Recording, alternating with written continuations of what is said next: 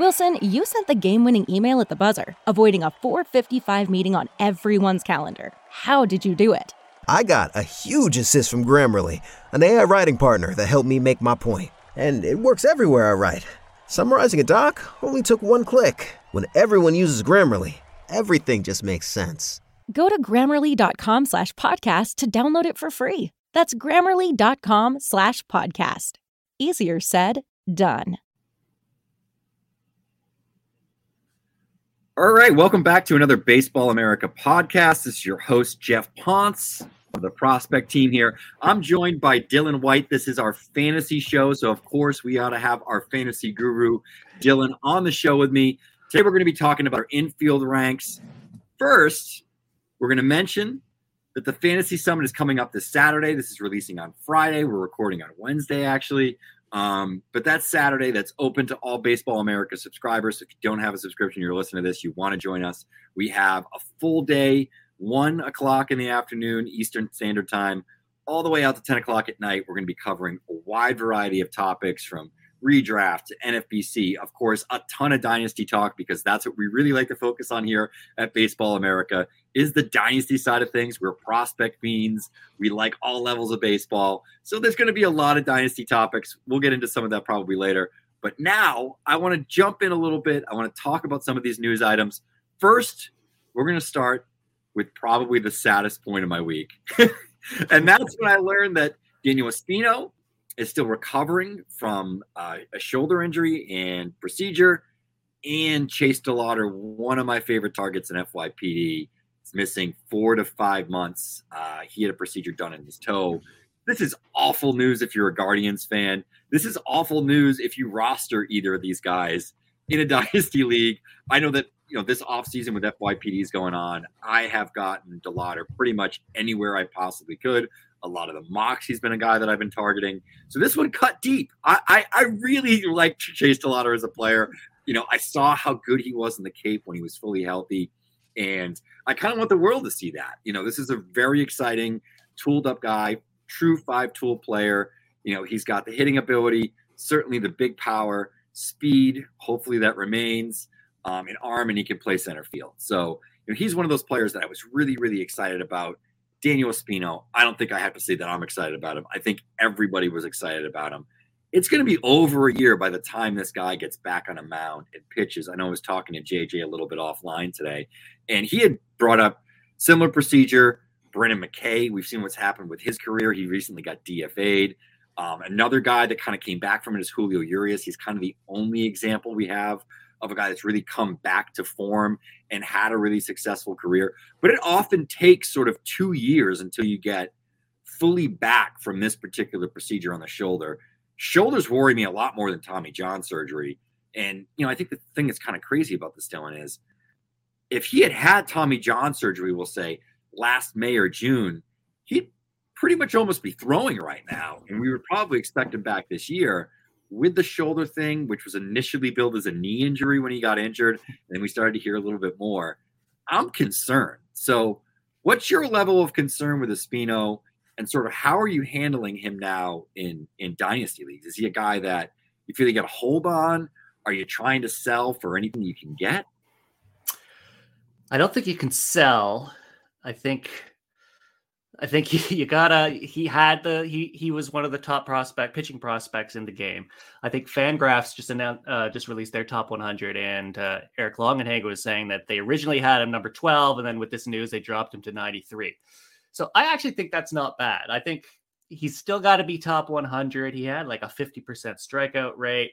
He could bounce back. By the end of the year, Cleveland's not going to rush him. They have a lot of arms in the pipeline. They're not relying on him to come out and join their rotation. They can slow play him. I am concerned though. I don't know if I trade for him unless I can get a really good deal. I just don't think the person who has Daniel Espino is just going to unload. Typically people in my experience, league mates get their backup when they have a prized asset get injured, and then everyone pounces in saying, hey, I'll give you a 4th rounder for him. they tend to get a bit annoyed by that. I'm curious about DeLauder and your thoughts. Like, how much do you think this is going to set back his development being out 5 months? Well, it's funny. I think when you compare and contrast the two, with Espino, though he was in Double-A and he was so dominant over that first month, we never really saw him get challenged at that point. He really needed to develop a third pitch. I think once you get up to the major leagues, regardless of how good your fastball and slider combination are, Spencer Strider notwithstanding, of course. So maybe he could fall into that category as well. There's very few that can. I worry about him developing as a pitcher probably more than I do with DeLauder. The thing with DeLauder is it's going to be a year since he was in a baseball field full time. There's going to be a ramp up period. That being said, if the team, having talked to some internal contacts over the last couple of days, they do feel that when they sort of started to see he was having some trouble, he ended up having the procedure as a bone graft, on that particular toe. They hope that it's going to rectify the issue that he had, and that this will allow him to get back to full health. We've seen stuff like this before. Feet aren't great. Knees aren't great if you're a hitter. But it's also one of those things, and I think this is sort of a Jeff Zimmerman-ism, but hitters are kind of hurt until they're not. So if this is sort of a procedure that's going to allow him to get back to 100%, back to full strength, full systems go, being able to be the explosive player that he is, we'll see what happens. Hopefully, I don't think the body's going to back up anything like that. Cleveland's a smart organization. They do a pretty good job of preparing these guys. I think what it does is it sets back his ETA a little bit further, where I thought he was a guy that was probably going to move pretty quick, probably start the season in high A, end up in, Double-A, probably by June or July. Now that's set back by a few months. He's probably not going to be back until June or July. He's going to spend 3 or 4 weeks in the complex, then probably be in Lake County, I would guess, for a majority of the season. And if things go well, could finish in Double-A. When I say that this guy was the best player on the Cape, he legitimately was one of the best Cape Cod hitters that I had ever seen. This guy was better than Brooks Lee. I saw him in the same field multiple times against Spencer Jones, and it was never a question in my mind who was better. So I'm not that concerned, but I'm concerned enough that okay, we moved him down on the list. We actually moved him behind Spencer Jones on our Fantasy Top 100. We adjusted the FYPD ranks as well, if you go and check those out. We have outfield ranks coming out actually today on the site, so go and check those out. So, it was one of those things where I think it adjusted just the ETA a little bit, kind of made me be all right, you should move back a few spots. My aggression isn't as heavy as it was, but I still don't think that he's not going to come back and be a good hitter, and have sort of the upside to be that 5-tool guy. Maybe there's some questions about the speed now, but he had a little bit to burn where, he was a guy that was running legitimate 60 run times pretty consistently, over that summer on the Cape. So, I'm not all that concerned, but concerned enough that I thought we needed to adjust him in the rankings, if that makes sense. But long term, I think that he'll probably get back to health. It's probably just a setback. He was I think he was still 20 at the time that he was drafted. I think it was in October. It's October, September birthday. He was just one of those guys that had 3 years in college. So, he was able to graduate, to hit the draft a little bit earlier. So, with a guy like that, for me, there's plenty of time. I guess he had some time to burn is sort of the point that I'm making here. I wouldn't be too concerned. And he's such a freaky athlete, and there's such huge raw power. I mean, we're going to talk about Tyler Locklear in a minute, and him and Tyler would sort of go tit for tat in batting practice and, see who could hit the most home runs. And I don't know if I saw Tyler beat him once, and that's pretty remarkable when you consider the type of power that Locklear has, and the hit tool quality. And once again, it wasn't a question who had the better hit tool, who had the better power. This guy had more hard hit balls in play at 95 plus than he had non-balls in play that were 95 or below, or 94 or below. So I think that says a lot about, the kind of player DeLauder can be. For me, it's just, I'm sort of a little bit angry because I wanted the world to see how good this guy was, and that I wasn't just talking out of my butt with some of my DeLauder hyperbole over the last year or so. So that was one that kind of bugged me a little bit. But I think this is a guy to target. Speaking of Espino, maybe you're not going to be able to get him. I think DeLauder might be, because he hasn't shown what he can do yet professionally. Mhm. And people are taking him in FYPD drafts, and they're going to have a roster crunch in June. He still hasn't played, and so they have to cut somebody, and they may want to cut him. So maybe you can swoop in before they have their emotional investment into this guy, that maybe you could get him cheap and still get him at a top 100, or get him assuming he's going to be top 100, but not pay the top 100 price. Yeah, and I think especially when you consider where he was going in FYPDs, and if you have a shallower league that's 12 to 15 teams, it might even be a competing team that ended up taking him. So, it's one of those things that, if you're a rebuilding team and you have a major leaguer that can fill a lineup spot for this competing team that's an upgrade on something that they already potentially have, it's probably a pretty easy deal to make, right? And, those are the sort of dynasty trades that make sense for both sides and could be a good trade for both sides. So, I think that, that probably makes sense. He's probably more of a target, and it's probably a little bit less murky than dealing with an injured pitcher, which the best predictor of future injuries for pitchers, that's another Jeff Zimmermanism, is, current injuries or past injuries. And, certainly Espino's had those, and he's got some funky mechanics, etc. So we'll see how he makes out, but that's a scary one. Let's move on to some more happy news. So we're going to call this little segment here, Are You Buying? And the first one that I have here, he's been all the rage. Hit a home run off of Tony Gonsolin on the backfields and early spring training. That's Jason Heyward, now with the Dodgers. A lot of talk about how he's reworked his swing. I think it was maybe Kyle offline that had made this joke that it's like, this is like the new best shape of your life story. Is like, it's definitely spring training when you hear a Jason Heyward's remade his swing story. I think the thing that people are buying, though, is it's the Dodgers, right? And the Dodgers being able to remake a swing. I don't know how much truth there is to that. I think people maybe aren't aware that, the Cubs have their own swing guru, Justin Stone, who's considered sort of one of the best hitting mechanics gurus. It's one of the reasons Cody Bellinger went to the Cubs, I believe, is to be able to work with Stone. So I don't know how much I'm buying this. And like Jason Heyward hits home runs in the major leagues every season. So like him hitting a home run off a major leaguer on the backfields, that doesn't get me all that excited. Dylan, are you buying the Heyward revival or what? It's tough. I think Dave Roberts said that Heyward is kind of leading the contention for the final outfield spot. The Dodgers didn't really make the moves that we kind of hoped. So they have like David Peralta, maybe Trace Thompson. They've got Gavin Lux in the infield for sure, starting, who we'll talk about later. So I mean, they don't really have that many options that are kind of screaming to take his spot. So I think they'll give him some play. Whether he'll excel during that, I don't know. So I mean, I'm not buying him like an outfield 3. I would take a shot on him, but it would be, my last outfield spot, and just kind of hope you catch lightning in a bottle. Because yeah, you're right. It's every year. It looks like this is the year Jason Heyward's gonna break out, and he has the athleticism to do it, and then it just never kind of happens. Yeah, and I mean, we've been down this road so many times. It's not like, Jason Heyward is 25. He's no spring chicken. He's already had like a max contract come to the end of that. So yeah, I have major questions as to whether this is a great investment. I think if you're in a deeper dynasty league and the acquisition cost isn't that high, you need a lot of, depth in order to sort of meet your limits in terms of plate appearances and at bats. I understand making that move.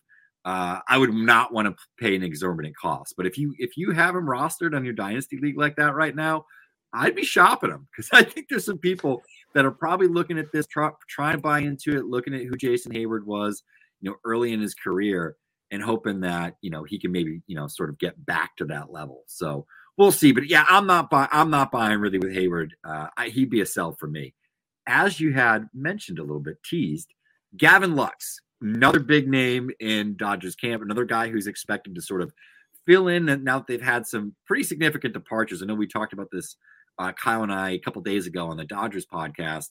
They lost Trey Turner. The year before they lost Corey Seager. They lost Justin Turner, who was kind of a heart and soul guy for them. I know he was down a little bit. They lost Cody Bellinger, who had fallen off a little bit. But still, this is a lot of production that they do have to replace. Lux is in a really great spot to take advantage and get some of that playing time, get some of those at-bats. That's 50% of the equation in fantasy. It's the production, plus the at-bats or the projected at-bats when we're putting together projections. He added 15 pounds of muscle. I believe he worked out at Driveline this offseason, was taking in something crazy like 4,500 calories a day or something in order to add this mass. Added 15 pounds. The part of his game that's been missing that really was sort of what pushed him in the minors when he was one of these top prospects coming up was the power, and we really haven't seen it. As somebody who has Lux rostered in a few leagues, I want to buy into this. I like hearing this, but this is one of those best shape of your life kind of things that, the proof is really in the eating. We got to see it. So are you buying on the Gavin Lux thing? Because I'm kind of fence sitting a little bit on this one. I kind of am. I mean, Driveline, they were the ones behind the Lars Nootbaar kind of resurgence or revitalization, whatever you want to call that, rebirth. And Lars Nootbaar has succeeded and kind of actualized in the majors by reworking his swing and adding the exit velocity. So I'm assuming that adding the muscle for Lux is going to add the exit velocity. We already liked the hit tool. He's going to get full time at bats. It sounds like. He's still young. And this is the type of thing where the projections haven't caught up because they don't know this. They're just going off past performance. And so someone who's just looking at the projection saying, and he's worth quote unquote $4. So yeah, you know what? That's like a middle infielder. I'm not buying. Like that's the type of guy that you can really reap a windfall from. So I'm kind of buying. I kind of think he may be like number 15 shortstop. Is that what he's going to play shortstop? But is that where he's eligible now? I don't know, but I think he could be I think you could even jump him and not be just a middle infielder. He can be your second baseman or shortstop, and it may pay off. Yeah, I have to be honest. I'm fence-sitting a little bit because I have him rostered in so many different dynasty formats. But yeah, I think if you're going to buy in, this is sort of the right narrative to buy in on. Young player. He's had his 1,000 plate appearances. He knows what major league pitching looks like. He knows what he needs to adjust to. He's got really good player development and coaching behind him. And, there's still some thump in that lineup. There's obviously no question about that. So, this is the kind of player that's still at that sort of point where he hasn't quite peaked yet. We're buy in now. The price may never be as cheap. And I don't think the acquisition cost is going to be so crazy that you're going to look back on it at the end of the year, even if he falls flat and say oh man, that really, screwed my season. I don't think it's going to be one of those. So I think we're both buying on that one. All right. We're going to keep with the Driveline stuff a little bit here. One of my favorite pitchers going into last year, he's a player. I like fastballs like this, flat fastballs. And I mean that in a good way, like a flat launch angle in terms of, vertical approach angle, which is how it comes and looks to the hitter coming out of the hand. It doesn't have sort of that downhill plane. It's tougher to get on plane with fastballs like this. Of course, I'm talking about the Invisiball, Joe Ryan. He worked with Chris Langen, Langen Tots 13. If you don't follow him on Twitter, you should. I did a great interview with him last year, sort of breaking down some different type of pitches and things like that on the 90th percentile podcast that I do. He worked with Joe Ryan this year. Ryan has that great fastball. The secondaries have always been the big issue for Ryan. Added a sweeper slider at 82 to 84 miles per hour, sort of a power sweeper, getting, I think, over a foot of horizontal movement. It was 13.5 inches in terms of what we saw. And then he added a split changeup, another pitch that can play, really well off of that fastball, really sort of something that he needed where it's going to look very similar out of the hand and then just sort of cascade off of it and drop and sort of messes with hitters' eye levels. The fact that he's going to have something you can go high, low, and sort of in between on, that's a great look.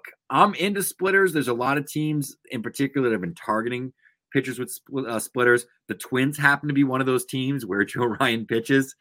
I'm buying on this Joe Ryan thing because if he has 250 secondaries with that fastball, good God, look out. This guy could end up, pushing his way into the top 20 or 30 starters this year. And that wouldn't shock me whatsoever. He didn't even have a bad year last year, just sort of run out of gas. So if he can go a little bit longer because he's able to turn the lineup over a little bit quicker, he's more efficient because he's not just always trying to feast off of that fastball, I'm in. Dylan, what do you think about the Joe Ryan experience going into the year? I like it. I've been prepping for redraft TGFBI. I'm going to be in Tout Wars. So I've started my prep, and I have Joe Ryan in the sort of 31 to 45 SP range. So SP3 in a 15 team. And we're going to talk to Jordan Rosenblum at the BA Fantasy Summit, the quick plug, about his Stuff Plus projections that he derived from Enosaris's sort of Stuff Plus model. And in that tier, just looking at it today, in the tier of 31 to 45, Joe Ryan has the best Stuff Plus projection of that tier. So he's at the top of the tier 3 guys. And that's without knowing, again, agnostic projection systems that don't know anything about any development that's happening in the offseason. He's already knocking on the door of SP2. So adding this, like, I don't think it's going to hurt him. I think it's very good possibility he's going to be in SP2. And so in dynasty leagues, I think that's definitely a buy. Yeah, absolutely. And I think, any format, he's going to be a player that I'm going to be targeting in a lot of different drafts. Not in my labor. I'm in Tout as well. Didn't do TGFBI the last few years, but congratulations and kudos to you, by the way. I saw that, Jordan Rosenblum, we're just saying his name left and right in this podcast, did some projected rankings out for players in TGFBI this year, and you ranked number 1, Dylan.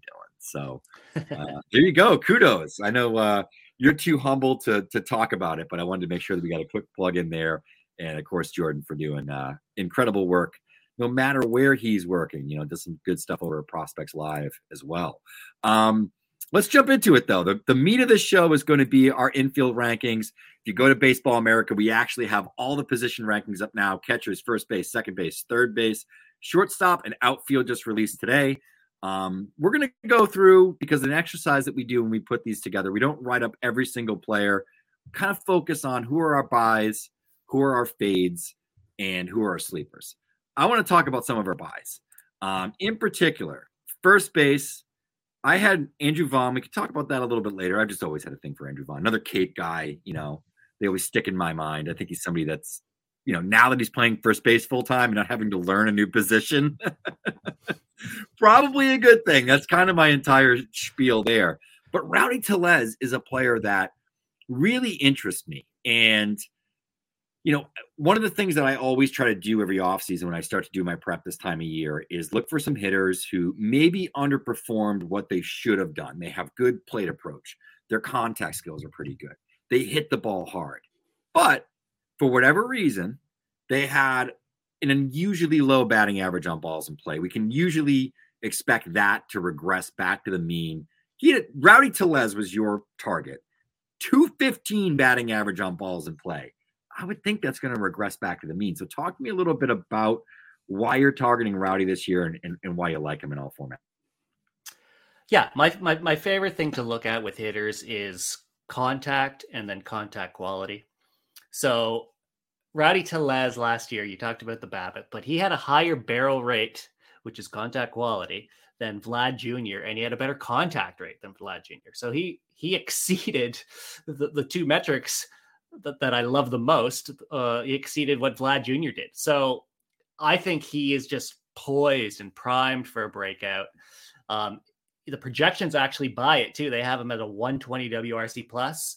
That may be a bit inflated because he kind of only hits against righties. So that's sort of like the Jock Peterson thing where you look at his projections and he looks like he's fantastic, but that's because he never plays against lefties and the projection systems don't really know that. They just know that he crushes what he plays.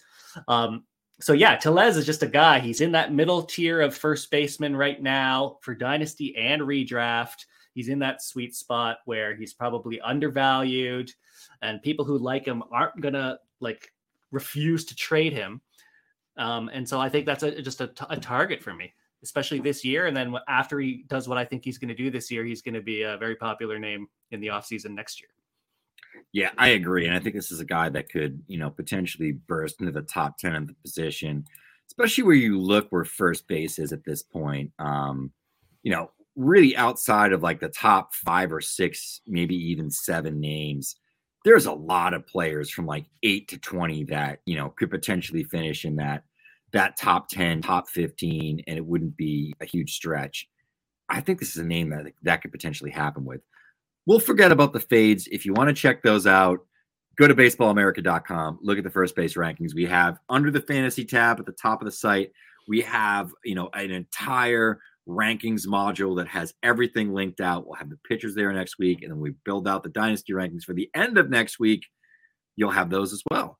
But I thought we mentioned him earlier, really interesting sleeper, Tyler Locklear from Seattle, a standout with VCU, was really good in the Cape, sort of as a 1-2 punch with DeLauder in that Orleans lineup. What did you like about Locklear? Because I know that you had a graphic in here that was really, really interesting, kind of likening him to some of the bigger names right now in the fantasy prospect side. Yeah, exactly like I was talking about with Rowdy Tellez. It's contact and contact quality. So I looked at low A hitters with a minimum of 100 plate appearances. On the X-axis, I have in-zone contact. And then on the Y-axis, I have hard hit rate, which is percentage of balls in play that are greater than 95 miles per hour. And there's a cluster in the top right, which is where you want to be. You're making contact and you're crushing it when you do make contact. And that cluster, there's James Wood, there's Jackson Merrill, there's Junior Caminero, and then Tyler Locklear just sitting there. Unsung hero, Tyler Locklear. So again, this is the metric I like to look at. And he is not going that high in FYPDs right now. He's going after pick number 30. I did talk about him on the RotoWire podcast with James Anderson, who will be a guest on the BA Fantasy Summit as well. So maybe he's not a secret. Maybe he is getting his name out there now. But yeah, that's a target that I like in the first place. We're driven by the search for better. But when it comes to hiring, the best way to search for a candidate isn't to search at all. Don't search, match with Indeed. If you need to hire, you need Indeed. Indeed is your matching and hiring platform with over 350 million global monthly visitors, according to Indeed data, and a matching engine that helps you find quality candidates fast. Ditch the busy work. Use Indeed for scheduling, screening, and messaging so you can connect with candidates faster. And Indeed doesn't just help you hire faster. 93% of employers agree Indeed delivers the highest quality matches compared to other job sites, according to a recent Indeed survey. What I love about using Indeed is how it does a lot of that organizational work for me. I can sort through candidates. I can respond to them. I can schedule interviews all through Indeed. Leveraging over 140 million qualifications and preferences every day, Indeed's matching engine is constantly learning from your preferences. So the more you use Indeed, the better it gets.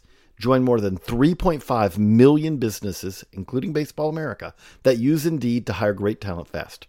And listeners of the show will get a $75 sponsored job credit to get your jobs more visibility at Indeed.com/BaseballAmerica. Just go to Indeed.com/BaseballAmerica right now and support our show by saying that you heard about Indeed on this podcast. That's Indeed.com/BaseballAmerica. Terms and conditions apply. Need to hire? You need Indeed. Everybody in your crew identifies as either Big Mac Burger, McNuggets, or McCrispy Sandwich. But you're the Filet-O-Fish Sandwich all day. That crispy fish, that savory tartar sauce, that melty cheese, that pillowy bun. Yeah, you get it. Every time. And if you love the Filet-O-Fish, right now you can catch two of the classics you love for just $6. Limited time only. Price and participation may vary. Cannot be combined with any other offer. Single item at regular price. Ba-da-ba-ba-ba. Position. Absolutely. Yeah, and I think those are a couple of good names to focus on. But why don't we move on to second base? Because we have a whole infield to walk through here today. Your target already dealing with an injury, unfortunately, in camp. We're talking about a lot of Dodgers camp stories right now, but I guess there's a lot of positions that are available for a team that's always highly competitive. So it's interesting when there's some turnover and some young players coming in. That player we're talking about is Miguel Vargas. He's been working out at second base. How concerned are you by the injury, and what is it that you really like about Vargas? Because you're one of the highest, in terms of rankings on Vargas out there. And I think with pretty good reason. I'm not worried. I don't like when hands or wrists are injured for hitters because, there's so many stories where they had to tweak the swing. They don't even know they're doing it, but mechanically they kind of get out of whack because they're trying to avoid aggravating the injury. So I'm a bit concerned. That being said, it's a pinky. It's not like a hamate or something. So I expect that he's gonna heal fully. Again, yeah, like we said with the Dodgers, they have a lot of playing time available. Miguel Vargas has always had that great approach. He doesn't have the incredible exit velocities, but he's got the good approach. Professional hitter, I like to say. He's going to play probably second base. He may play left field. He may get multiple position eligibility, which is kind of what I like about it. And a lot of lists have come out where on a real life list, he's a bit lower. And so I think that's kind of an advantage you can exploit, because someone just looking at lists, someone who's a casual player in a dynasty league may look at lists at some of our competitors or even the real life list we have at BA and say, oh, he's not a top 10 prospect. So yeah, I'll trade him. When in fantasy, he's going to be a guy who's going to be putting up solid numbers for years to come. And he's on the Dodgers. So that's always a positive. That's going to boost his value in the future anyway. So I like Miguel Vargas. Yeah, and I can't argue with that too much. My target in second base, that's not going to shock anybody. It's Jonathan India. I loved India as a prospect. Really, loved him as a rookie. Had him all over the place last year. Was definitely a disappointing year. There were some stories that are out there in terms of the injuries that he dealt with. Dealt with multiple injuries last year. He's back to full health. I love. He's going to hit sort of at the top of that Reds lineup. Not that it's a great lineup, but there's opportunity there to get a lot of plate appearances, to get a lot of at-bats. And he's calling Great America Ballpark his home. That's one of the best, if it's actually the best park for right-handed pull hitting power. And he is definitely a right-handed hitting pull hitter. So I'm backing on India. I think the price is readjusted. When you look at the second base field, there's some good names at the top, but it wouldn't shock me if India sort of, recaptures what he did during his Rookie of the Year season in 2021. And we see sort of, that rebound to what India can be. This is a guy that makes, fairly good contact. The plate approach has always been really good. He hits for some power. He can steal some bases. And, he's probably going to hit 1, 2, 3 in that lineup. So there's going to be a lot of plate appearances as well. That's a big part of the equation. So I'm backing on India. That's my target. I want to talk a little bit, though, about our sleepers. Really fun names here. The first one, your sleeper, Jordan Westburg, just another hitter from this Baltimore factory. It seems like there's 5 or 6 guys that are on the cusp of the major leagues right now that can have an impact in 2023 and be really interesting. So why are you into Westburg? What's the reason that you picked him as your sleeper? Yeah, I talk about contact rate. I talked about contact quality, but there's a third dimension, not as important, but important for the minor leaguers, and that's chase rate. And as you're alluding to, the Orioles are big on that right now. They're really working on the swing decisions of their prospects. And Jordan Westburg is just another solid player. Average to above average scouting grades across the board, no real flaws. He can play defense anywhere on the infield. He's got the arm for third. He's got the range for short. So he's kind of ahead of like the Joey Ortiz, Connor Norby, kind of the next batch of players who are coming up. And I think if he gets his foot in the door and he doesn't embarrass himself, which I do not expect he will, it's going to be hard to kick him out of that spot. So I think he's just a good, solid player in a good, solid lineup for a team that's just going to be great for years to come, as we expect, based on the prospect capital they have coming through the pipe. It's just a name I like a lot, and I don't think the industry has caught up yet. Agree. And he's the best athlete of all those prospects in that Orioles system. That's saying something to do target guys like that. He's a player that, he's going to have power. Like you said, he's got the plate approach. My big mantra with a lot of these guys is approach doesn't slump. The guy takes the right pitches, works his walks, gets on base. Even when things aren't dropping for him, when he's making contact, he's going to get on base. He's still going to get opportunities for steals, for runs. That helps out your teams, even in the bad weeks. So that's definitely a player that I'm targeting. I think that there's an opportunity here for Westburg to probably play fairly early. We'll see what happens. There's certainly, a few other names, Connor Norby, Joey Ortiz, some players that were in the upper minors as well that are worthy. But for me, it's Westburg, and he's probably the guy that I'm most excited about. So I agree with you there. My sleeper, somebody I talked about a lot at the end of the season, going into the AFL. He was a player I talked about a lot. He got a lot of hype in the AFL. That's Edouard Julien. I'm talking a lot of Twins today, but this is a guy that's done something. And I think I've said this about 1,000 times already, but there's nobody in the last 25 years, like in the minor leagues, any level, any age, 400 OBP, 15 or more homers, 15 or more steals in consecutive seasons. He not only did this in consecutive seasons, the last guy to do it, I believe, was in 96 and 97. It was Roger Horn, who was like 27 years old, was a Cardinals prospect. He did it in his first 2 full minor league seasons. You never see that. That's one of the reasons that I'm in, kind of going back to what I just said. Approach doesn't slump. He's going to get on base. He's got some power. He's got a little bit of speed. You know, with these rules that have now been adopted by the major leagues that we saw in the minors last year, in terms of, you know, throwing to first base and, you know, some of those things, the pitch clock, it's a lot easier for good instinctual base stealers to sort of time things out and get their steals. So Julien's a guy that I'm into. I think that this guy could be a dynamite leadoff hitter, you know, get on base so consistently. If he's got run producers behind him, guys that can drive guys, you know, in consistently. Julien's going to be one of these guys that, you know, could flirt with 80, 90 or more runs every single year, maybe 100 if it really goes well. But that approach is at that level that it's going to translate. You know, he's going to have a double-digit walk rate. I don't even have a question about that. There's enough power to make it work. There's enough speed to make it work. This could be an exciting player that, you know, potentially, you know, puts up really well-rounded numbers for your team. And, you know, being able to target runs and get guys that do produce runs consistently is a big part of it. So that's one of the reasons that I like Julien a lot. What are your thoughts on Julien, actually? Because I know we have him ranked fairly high, but you're the numbers guy. So what do you think?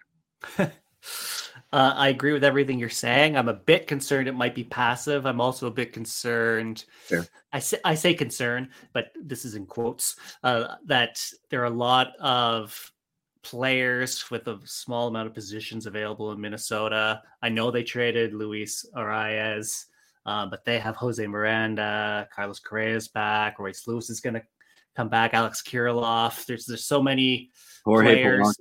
Jorge Polanco. And Julien is not the greatest defensively, so he's got to be at second base. And I mentioned a lot of names, so there's going to be a DH glut. So I'm a bit worried about that, but this is the type of thing that one player kind of rises above the top. He stays in the lineup, and then we forget that we had questions about who was going to get the playing time. And Julien definitely has the ingredients to be that guy. So I like that. Do you think Julien is going to make it out of spring training in the Major League Club?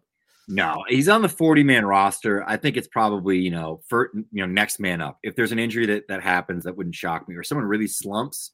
I just think Julien's approach is just that much better. And we're not talking about defensive stalwarts here, outside of Correa, with Polanco and some of these other guys. They're kind of the same, like square pegs when it comes to defense. Maybe this is a guy that fits into left field. He makes enough contact that, maybe it offsets some of the guys that they have as outfield options, corner outfield options, Gallo, Wallner, some of these guys that don't make a whole lot of contact. They need somebody like that. Maybe it's not this year, a little bit later, but I do think that, we will see Julien over the next couple of years, whether it's in Minnesota or somewhere else, as like a legitimate leadoff guy that gets his opportunities. There's ways that this typically works out. So, yeah, the fact that he's on the 40-man roster makes me feel a little bit better about it, because that could potentially open up a move. And, if he ends up getting traded or somebody else does, he's probably going to find playing time, whether it's in Minnesota or somewhere else. I think he's ready offensively for the majors. The big question is the defense is really bad. He's a bad second baseman, frankly. He's athletic enough that maybe they could fit him in left field. I don't know how the arm's going to play there. I haven't seen him play left, so maybe that's not a possibility, but that seems to be a position where they'll often stick guys that are bad defenders in left field that have at least a little bit of athleticism. So should be interesting to see how that plays out. But let's move on to third base now. So on third base, your target is actually a prospect here. It is Junior Caminero. Tampa Bay Rays was acquired from the Guardians at 40-man roster deadline.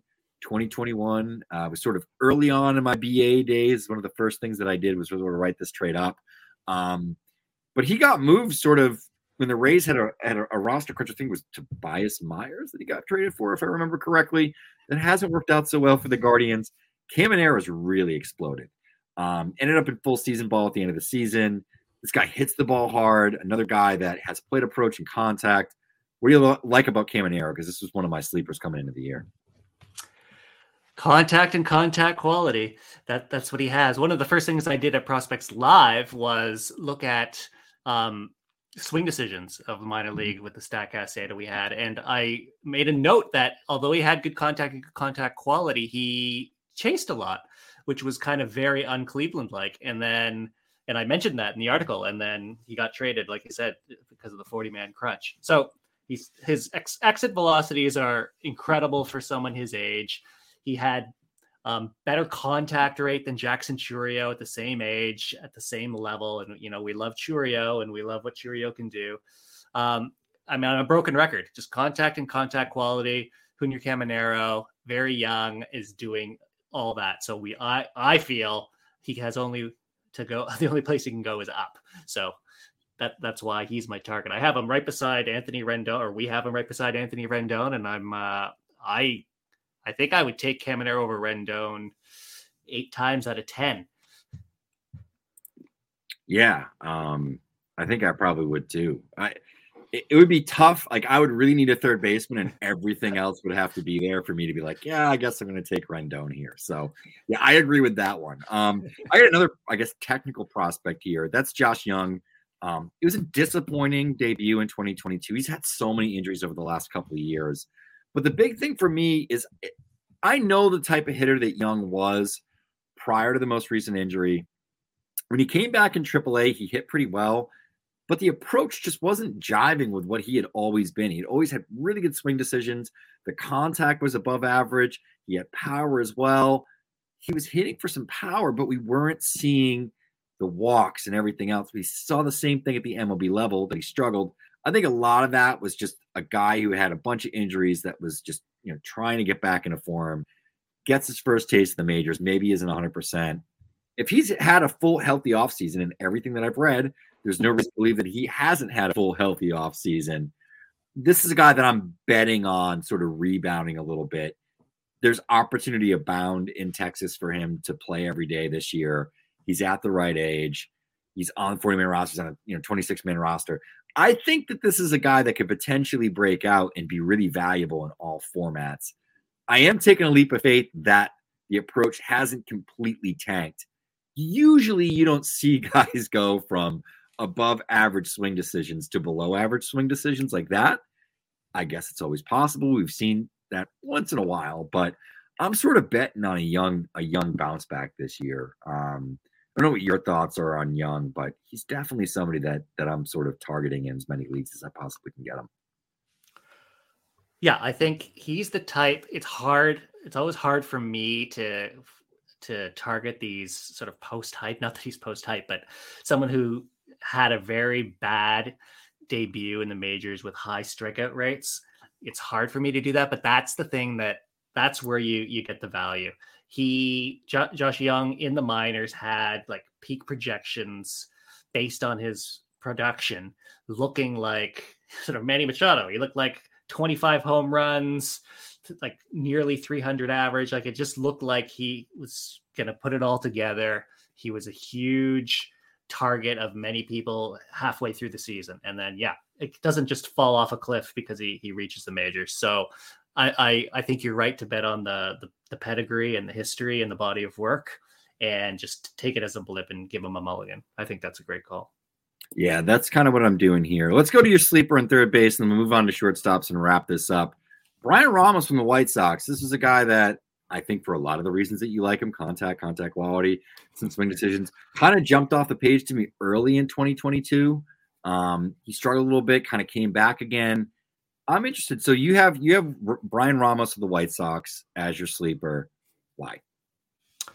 Everything you said. He's unsung for me for the ability to hit and ability to hit for power. He's not really getting the kudos in the space. as much as Baseball America is the best prospect evaluators, the best contacts, the best network, basically the leader, obviously, in the space, your league mates also use other outlets. The perceived value of these prospects is important. And just today, like I mentioned, Fangraphs has Brian Ramos in their top 100. I think he's like number 49. Kylie McDaniel at ESPN has him, I think, 49 as well. So I look like a genius here saying he's a sleeper. And then all of a sudden he's popping up on top 100 lists. So like, he's probably not a sleeper anymore. You can't just acquire Brian Ramos from your league mates because they're just going to look at the public rankings that they have access to, and they'll see that he's already top 50. So yeah, he's just a hitter. He probably will be up with the White Sox this year. He's still young. I think he's 22. He's always been young for the level. It's just, this is a guy that has sorry, I just lost my train of thought, but he's just someone who should be getting more attention than he is. And it's criminal that he hasn't been. And so I wanted to give him some digital ink. And so, I mean, I have him on a couple teams and I'm very happy about it. So I'm not doing it because I don't think he deserves it, but it's in hindsight, it looks great for me to call him a sleeper. Yeah, absolutely. And I think, it depends, obviously those two outlets are pretty high on him. Kylie and Eric worked together for a long time, so I'm sure they have some similar contacts they're getting that information from. But he's definitely a name that popped over the last year, and I think in some circles is probably still a little underrated. But let's move on to shortstops. Let's wrap this up. You have a target that I love. This is one of the players I was on early last year. I think if you saw what this guy did in Double-A, one of the youngest players in the Eastern League, Ezequiel Tovar of the Rockies, of course, is who I'm talking about. Standout defender. I mean, this defense is going to keep him in the lineup. I believe in the bat. The approach isn't great. There's contact, there's power, and there's a whole lot of BABIP love he's going to get in Coors. So, why Tovar, and what do you like about him? Just everything you said. It's incredible defense, so he's gonna play full time. He's got the huge Colorado bump. He's power speed combination. So like could be 20-20 for a while. He doesn't have the greatest exit velocities, but when he does make contact, he kind of optimizes his bat path, and the launch angles are right where you want them. So he gets kind of like the Kyle Manzardo thing where the exit velocities aren't off the page, but every time he makes contact, the times that he does make the good contact, it's in the barrel zone. And that's what Tovar does. So yeah, the approach isn't great. Colorado has had some issues developing hitters, but it sounds like he's going to have the job out of spring training, and that's going to be 10 years of production. And so that's someone I'm targeting. Yeah, absolutely. And I think we'll wrap this up with your fade. CJ Abrams. This was a hot name a couple years ago. Everyone was buying into the athleticism. I was always a little skeptical because he's a smaller guy. And for that reason, he hasn't really developed a lot of power. Is that why you're fading him, Dylan? What are your thoughts on CJ Abrams? I have another factoid that I'll throw out there as well, but I'll let you go in on CJ a little bit. That third dimension that I talked about, his chase rate, he's always chased a lot. He had a 35% chase rate in Double-A. Last year in Triple-A and major leagues, he had a 40% and 44%. So, I mean, that's the danger zone. You can make it work if you're crushing the ball, but he doesn't crush the ball. He's not Javi Baez. He's not Bo Bichette. He's not Sal Perez. He's CJ Abrams. And then playing shortstop where the Nationals have him, he has like the worst outs above average per StatCast. And I just feel that will weigh on him. He'll want to focus on his defense. He will want to do well. The Nationals will want him to improve there. And there's just a lot of dimensions to his game that he's going to have to work on. And it's hard to do multiple things at once. I know I can't do it. So I'm worried. I know he's only 22. He's got lots of time. But just because the chase rate, he's not going to walk a lot, so his OBPs aren't going to be great, and it's going to be one of those guys that you have on your roster that he's exceeded his minor league eligibility. You've got to hold him, but you only have a few bench spots, and it gets harder and harder to justify holding him, but you don't want to drop him because he was a top 20 prospect. So it's just the type of guy that I try to avoid. Yeah, same here. And I think if you look at Abrams, chase rate. I mean, he's swinging out of the zone, like you said, almost 44% of the time. It's sort of bottom 20 in baseball. And if you look at that list of, sort of bottom 20 names, there's not too many players who consistently put up great seasons. Ozzie Albies sort of like being the one guy within that group that consistently is pretty good. Louis Roberts in that group. But I mean, he's not far off from Javi Baez. And then you look to, just walk rates. If you're in like any format points or OBP that's really, counting walks, I believe that among players that had like 200 or more plate appearances in 2022, I'm trying to pull it up. I think he's like, once again, like bottom 25. I mean, it's pretty rough stuff. Like, I just don't know where you're buying in on this one, unless this is a guy that just gets so many at-bats and so much opportunity that he somehow wills his way into like 35 steals or something with the new rules. And you're like, all right, like that's when I can buy in on CJ Abrams. But it's a tough buy or tough sell for me at this point. I'm just fading him in all formats as well. He's not somebody that I'm targeting. I understand he's 22. But yeah, I mean, over 302 plate appearances, he had a 1.7% walk rate. That is gross. That's tough. I don't know how you buy into that. He almost never walks. So something's got to give here. He's either got to, add even like bad approach, because at this point it's like a 20. It's about as bad as could be, and he doesn't have that power like some of these other guys do, where like Javi Baez or whatever can maybe overcome it a little bit because he hits for power. Another player that I've pretty much faded in fantasy forever, even when the price is really, really low. It's just kind of one of those guys, don't want him on my team. But this is one of those guys that people will acquire for speed and, hope that he steals some bases. Not so sure that that's going to be as much of a premium, as it had been in previous years, especially with the new rules and potentially a lot more guys stealing, and now that we have those big pizza box bases out there. So we'll see how that plays in. But Dylan, I think we've covered everything that we planned on covering. Go and check out all of our rankings for the infield positions. Catchers is out, outfield is out. Like I said, we're going to have pitchers out next week and then probably dynasty rankings at the end of the week.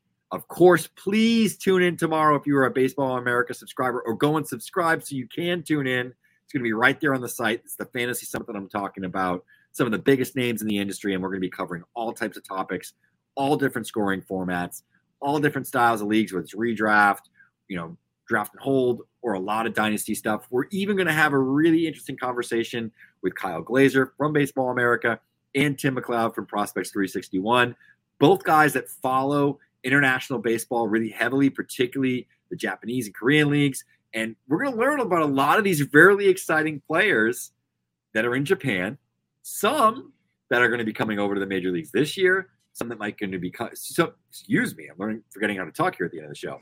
Some that could be coming over in the next couple of years, but a whole lot of players we're going to be able to watch during the WBC that I'm excited for. The World Baseball Classic is coming up in the next couple of weeks. That's going to be exciting. There's some exciting teams. No team that's more exciting than Team Japan, which actually has our guy, Lars Nootbaar. So there you go. But Dylan, thanks for rocking with me a little bit here. Thank you, everybody, for tuning in. Don't forget to like and subscribe. It's been another Baseball America Fantasy Podcast.